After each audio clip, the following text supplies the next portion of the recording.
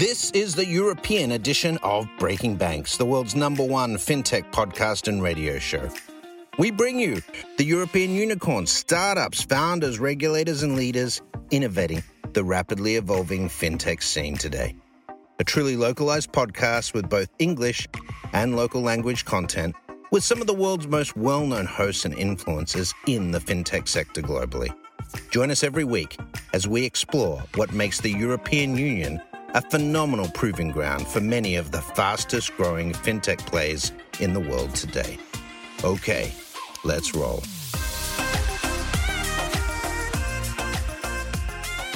Hey guys, welcome to our new show. I am Matteo Rizzi, the executive producer of Breaking Banks Europe, and today I am super proud to introduce the kickoff episode of Breaking Payments. The one-liner, which is in between cheesy but certainly super true, is that payments are cool again. And we do have 4 amazing partners with us that are going to do 2 things. One, I hope to sort of demonstrate that what I just said is actually true, with with the opinions from professionals, but also that in the 12 episodes of this year, you're going to discover a business that you thought you knew, but maybe you don't really. So without further ado, let's give a couple of minutes to each one of the speakers to introduce themselves. And I would start by James Allen. Welcome to Breaking Payments. I can say that. Thank you, Matteo. Yeah, great to be here. Great to speak with you. So yes, I'm James Allen. I look after the European market here at Payoneer. Payoneer, you may have heard of. We call ourselves the world's go-to partner for digital commerce everywhere. So we look at borderless payments and boundless growth. And we try and promise any business in any market the technology, connections, and confidence to flourish in this new global economy. So powering growth for customers ranging from aspiring entrepreneurs to emerging markets to world's leading digital brands, we try and offer this universe of opportunities to them.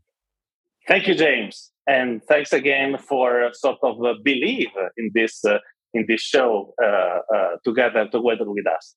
Off to Keith. Keith from Plaid. Welcome back to the show. Actually, that's not your first time. That's right. It's great to be here, Matteo. Thanks for having me. Hi, everyone. I'm Keith Gross. I lead international for Plaid, based out of London. For those who aren't familiar, Plaid is one of the world's leading open banking platforms supporting North America, the UK, and Europe. And that includes open banking payments. So looking forward to talking about both what makes payments cool, but also how banking payments are part of that through open banking. So excited to be here. Thanks for having me. Thank you, Keith. So off to another James, James Booth from PPRO. Welcome to the show. First time.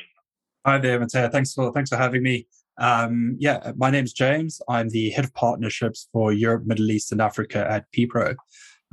So at PPRO, we're an infrastructure provider for local payment methods. So we work indirectly in the market, servicing payment service providers, gateways, global acquirers, giving them access to the most relevant local payment methods globally. So we don't work with merchants directly, but we service hundreds of thousands of merchants around the world.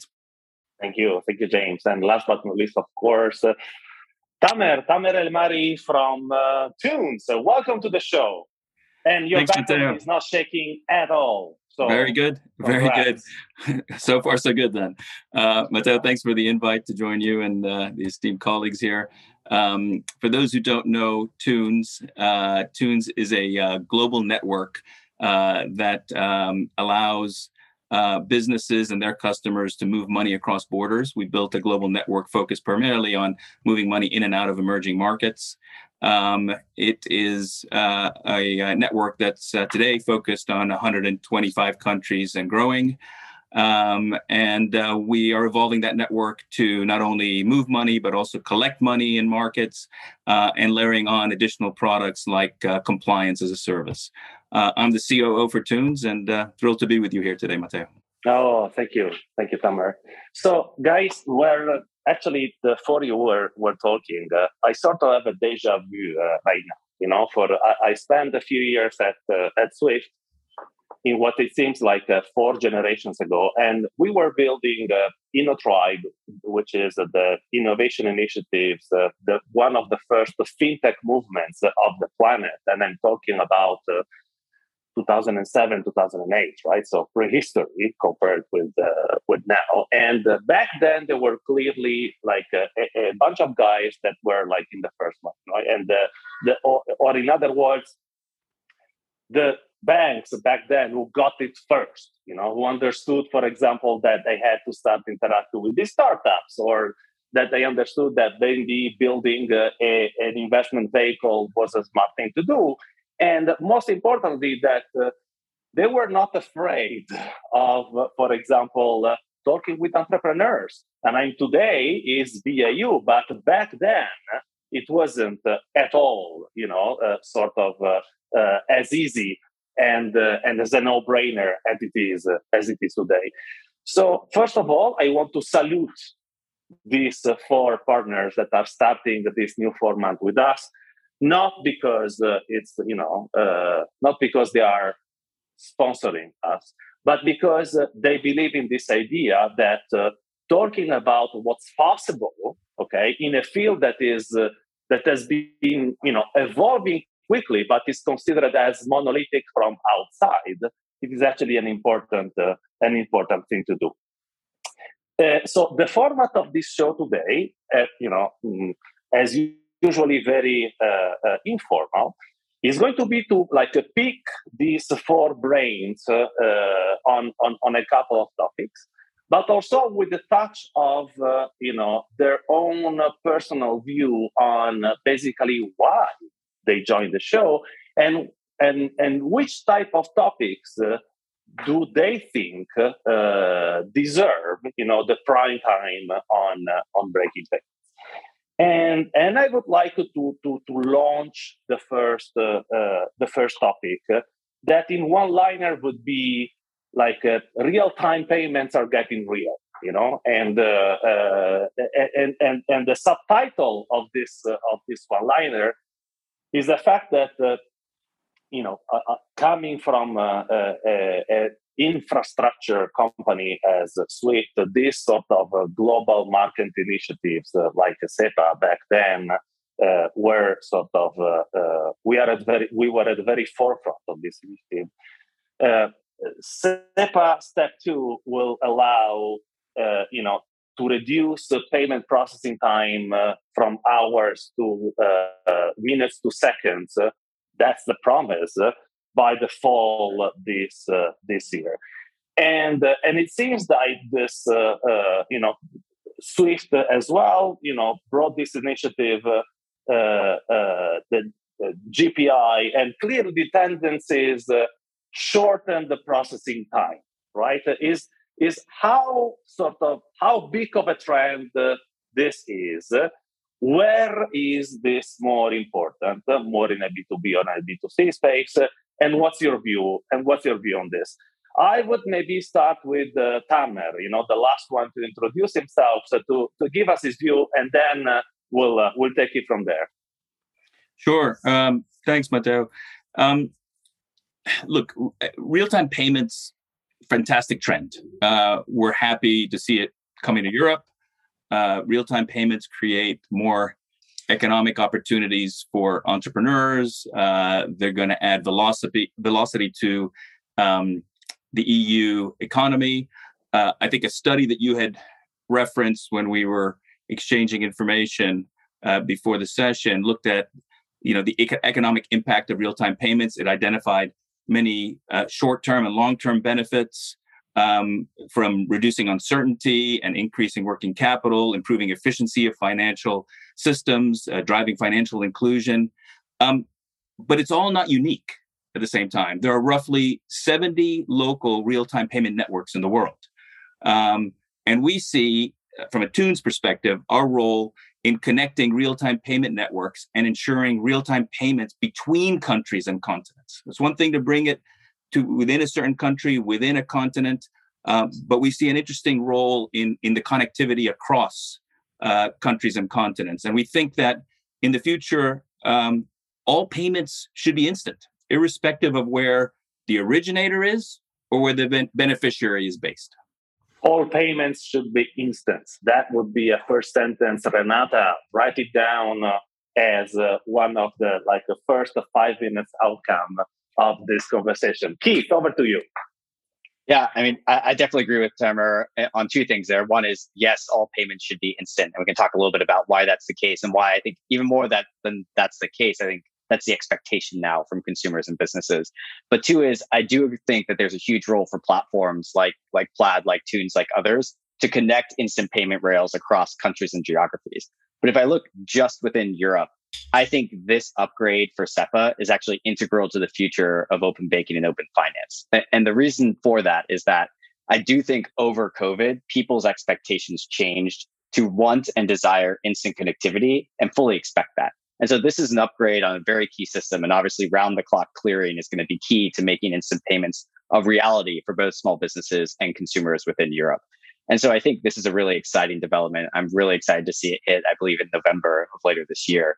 But I also think that, as Tamer was saying, there's still a role for platforms to play in connecting these instant payment networks to each other. And I think that's still a large unsolved problem that I'm spending a lot of time thinking on, and I know a lot of others in this room are as well. And so excited to see the core infrastructure here getting built in a way that I think can continue to help Europe be a leading player in the payments ecosystem in this world where we all expect things to be instant.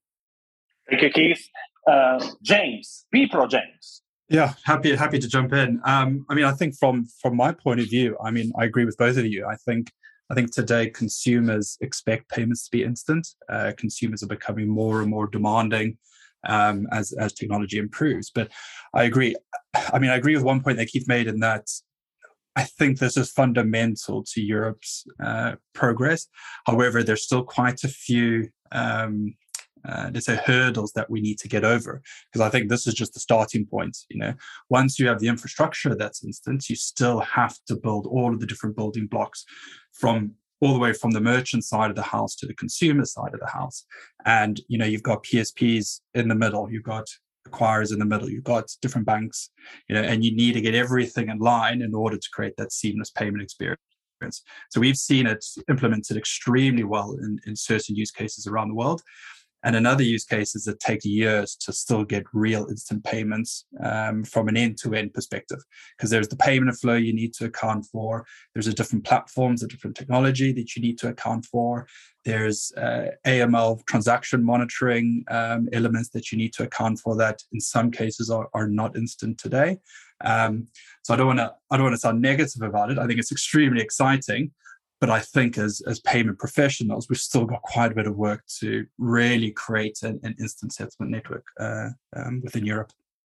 James, do you want to comment, add something, or happy to go to the next topic? We have a lot to discuss. Yeah, just very quickly to echo the previous comments. It's in many ways it's like looking back 20 years in terms of telecoms. It used to be expensive and slow to make calls internationally, and it's going to be pretty much the same with payments eventually, where it will be probably near free and instant. So we'll get there, but to James's point, there's a lot of moving parts and it has to be compliant as well. So I'm with him. I think we will get there, but it will take a little bit longer and there's a lot to learn still. Thank you, James. Actually, I'll stay with you to kick off the next topic, and in this I want to call it another type of acceleration. So we talked about the acceleration from minutes to seconds. Okay, it's an acceleration in time, and there is also another acceleration is in adoption. So and certainly helped by the what happened in the world in the past 24 months at least. But clearly, digital payments are overtaking cash as the most popular in-store type of payments. And I'm Italian, if you haven't figured by the accent right now, and even Italy, that is considered one of the worst dinosaurs in terms of digital payments. At least this is how me as an Italian can claim to call it. This is my own ecosystem, so whatever, take it for granted. They even got a law that obliged every single store in the country to accept digital payments. They enforced it only less than 36 months ago. Then of course COVID accelerated all that. But what other drivers is this other acceleration bringing to the market, James? Yeah, you're absolutely right, Matteo. I mean, I think there's a lot of data out there suggesting that we probably saw about 10 years worth of acceleration on digitization of money in just a few months as a result of COVID. And a lot of that was really because it was so critical for businesses of all sizes and from all verticals and geographies, not only to sell online, but to serve an international market. I mean, geographical diversity has always been a great path for growth, but facing unpredictable changes to both supply and demand as a result of the pandemic, global growth is a critical risk management strategy as well. It ensures redundancy in supply chains and customer base. Interestingly, we saw in many ways the developed markets during the last couple of years are the ones catching up with the emerging world, not the other way around. So markets which traditionally focus on the strong domestic economy or imports like the UK and US, we've also seen the benefits of taking part in the global export economy. So as consumers all over the world getting more comfortable with buying goods and services across borders. And in contrast, you've got markets like China, Vietnam, Korea, Japan, India. I mean, they've been long way in export of goods and services. And you've seen with the entry of PayPal in India, for example, that's caught a lot of attention recently. And we've been in India for quite a long time, and it's not straightforward. We actually entered India and had to exit in 2011 and re-entered in 2016 when we managed to get our product right and understand the complexity and the regulations a lot better. So it does take us to quite a critical issue that more and more businesses move towards digitization and the accompanying opportunities expand globally. Regulatory compliance and multi-jurisdictional complexity has got to be a priority for these businesses. Keith, open banking helps a lot as well, right? Yeah. I mean, it's helping a lot with younger companies getting to market quicker. You're right. Keith, actually, that was also like an asset for you. Yeah, 100%. I mean, I think there's a couple important things to share around this topic, and I can share some stats that I love as well. So 2020 was an important year for payments, and there are two stats I love to lean on for this. One is it's the first time on a global basis in history that digital payments overtook cash at point of sale as a form of payment, and this is obviously because COVID led to all these lockdowns. But I think it accelerated a trend that was already happening there. And in the UK, in fact, mobile wallets were used more for online payments than debit cards in 2020 for the first time as well. So you're seeing this real shift in how consumers are making payments. And I think a couple of important things there. One is I mentioned earlier, it's an acceleration of something that was already happening. So we saw this step change, but that trend was already underlying this movement. It just pushed it forward by a few years. And the other thing now is consumers have more choice than ever at point of sale to how they make a payment. And so I think where we're headed now is to a world where consumers will use a digital wallet.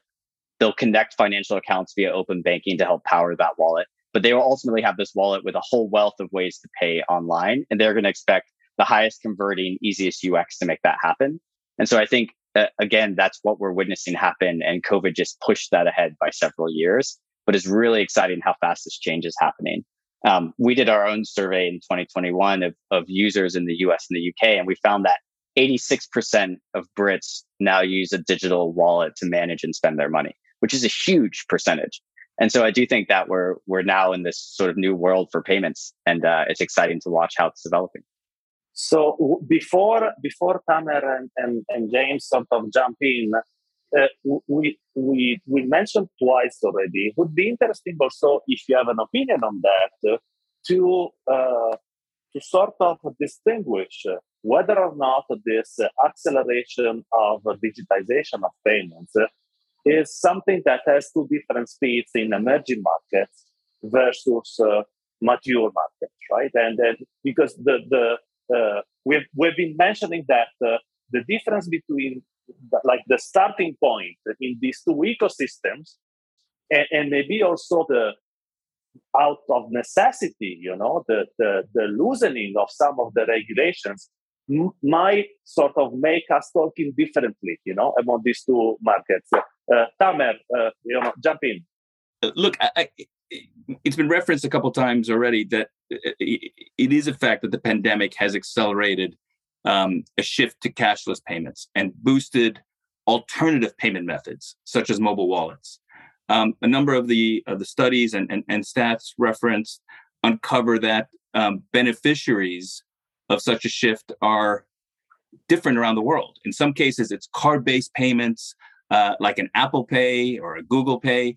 But in many others, it's the proliferation of mobile wallets. It comes back to your point just a moment ago, Matteo, about what's the difference in impact on developed markets versus faster growing economies. In fact, the GSMA estimated that over 1.2 billion mobile money accounts were created during the pandemic. So, along the lines of some of the things that Keith was referencing there as well. In the world of payments, APMs, alternative payment methods, are going to start to play a critical role connecting e-commerce merchants with local buyers. We're a big believer of that. And global payment companies like Thunes, our collections arm, and PPRO, we're working to address a number of these things to stay, ahead of the game. Speaking on behalf of PPRO here, but I'll pass on the mic. But these are some of the things that I think are important to us as we build out alternative payment method networks and connections to serve the likes of people who have wallets in a market like a Kenya with an M-Pesa, who don't have a bank account or a debit card or a credit card, or might actually be bypassing cash as a primary method of making payments. So connecting to those methods and offering those methods to merchants around the world is a big play that we think we're focused on and betting on. I mean, just to jump in there and add on that, I can't agree with you more. I think you've done all the talking for me here. But what I can say from our side, or at least what we're seeing at PPRO, is I agree with you. The trends, depending on where you come from in the world, be it Southeast Asia, Latin America, Africa, Europe, dramatically differ. But I think what's the common thread is we're seeing an adoption of just digital first commerce. And that can be a cash-based payment method. There's still cash-based payment methods in Africa and LATAM that we're seeing increased adoption versus physical, let's say, cash in hand at a store. What I find quite interesting is I look at all the trends coming out of emerging markets or frontier markets, because that's where I can see a lot of the leapfrogging happening. You've got a consumer base that's not tied onto legacy methods of payments. I mean, that's why Europe, the UK, the US were probably quite slow to adopt, even QR codes. You look back a few years, Southeast Asia, QR codes were popping up everywhere. They didn't really take off in the UK or Europe that well. I mean, now they're everywhere. Now everybody's using it. I think consumers are getting more comfortable with using iPhone or Android devices. You look at everybody in your family, everybody's comfortable with using the technology, which means that they can interact with digital forms of payments much better. And now you look at these emerging economies where they literally don't have any of the constraints of legacy infrastructure. They can always implement kind of best-in-class services, best-in-class payment experiences that I think that the rest of the world will look at, and they'll be surprised at how quickly they catch on.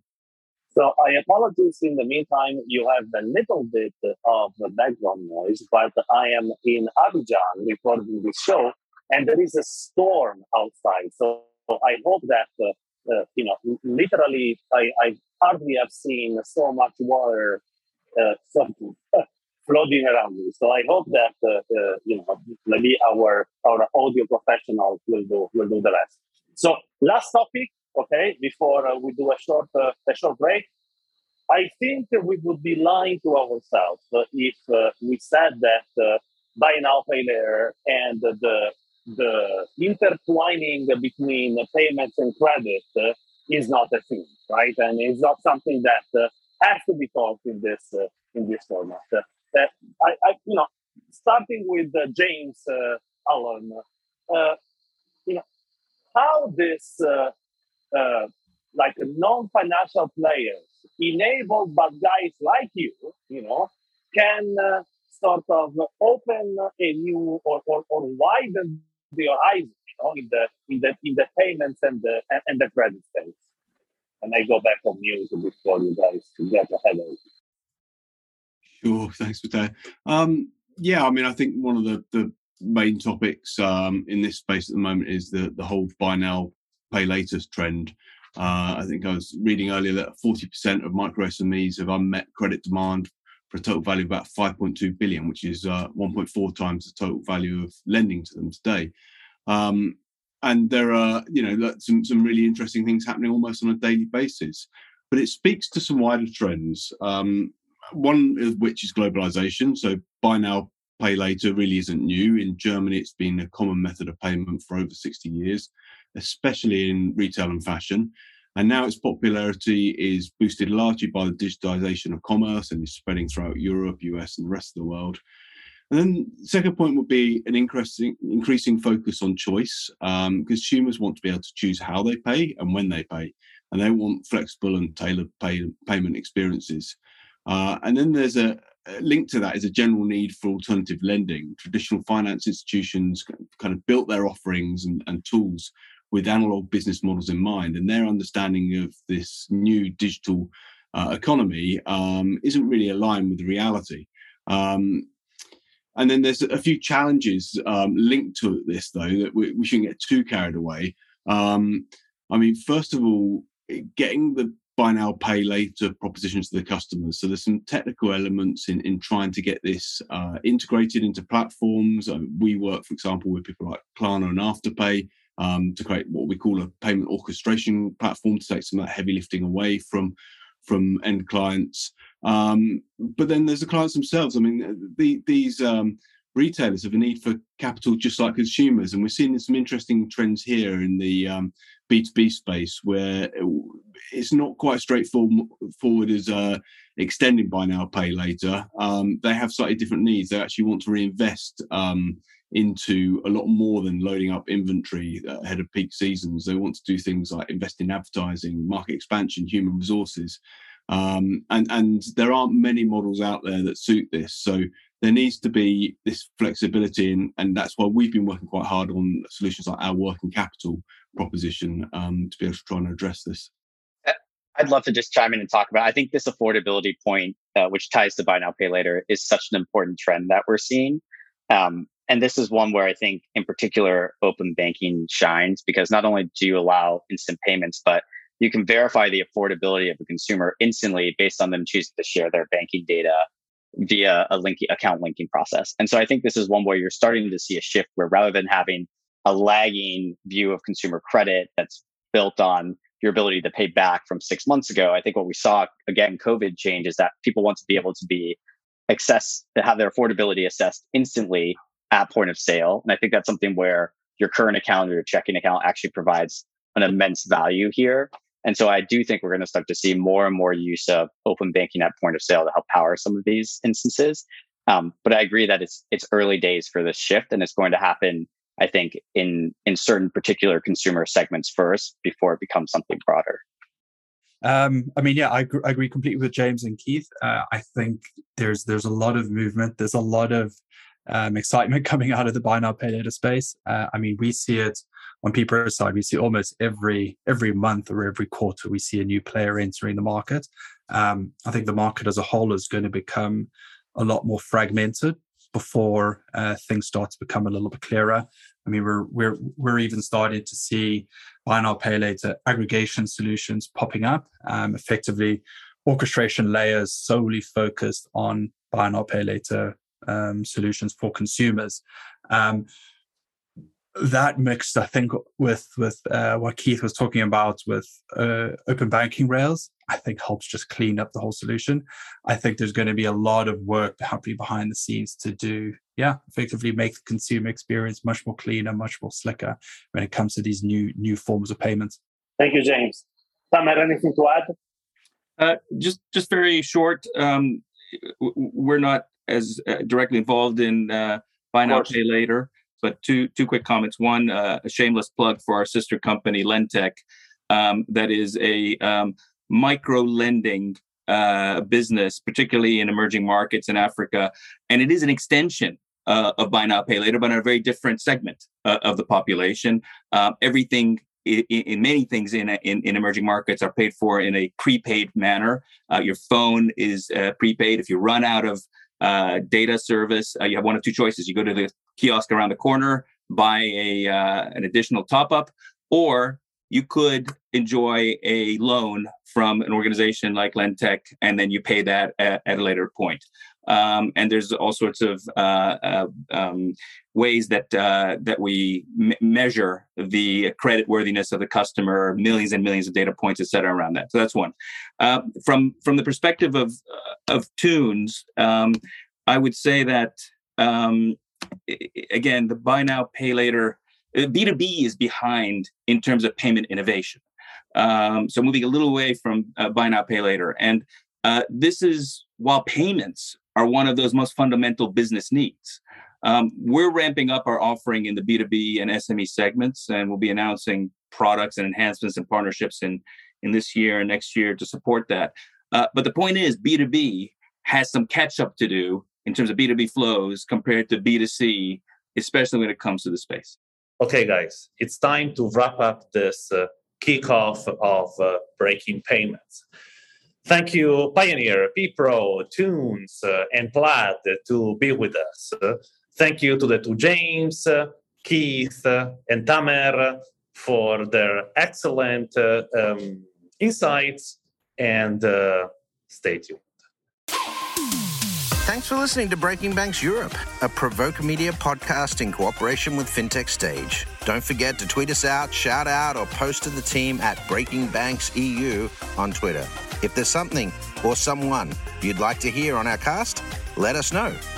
See you next week on Breaking Banks Europe.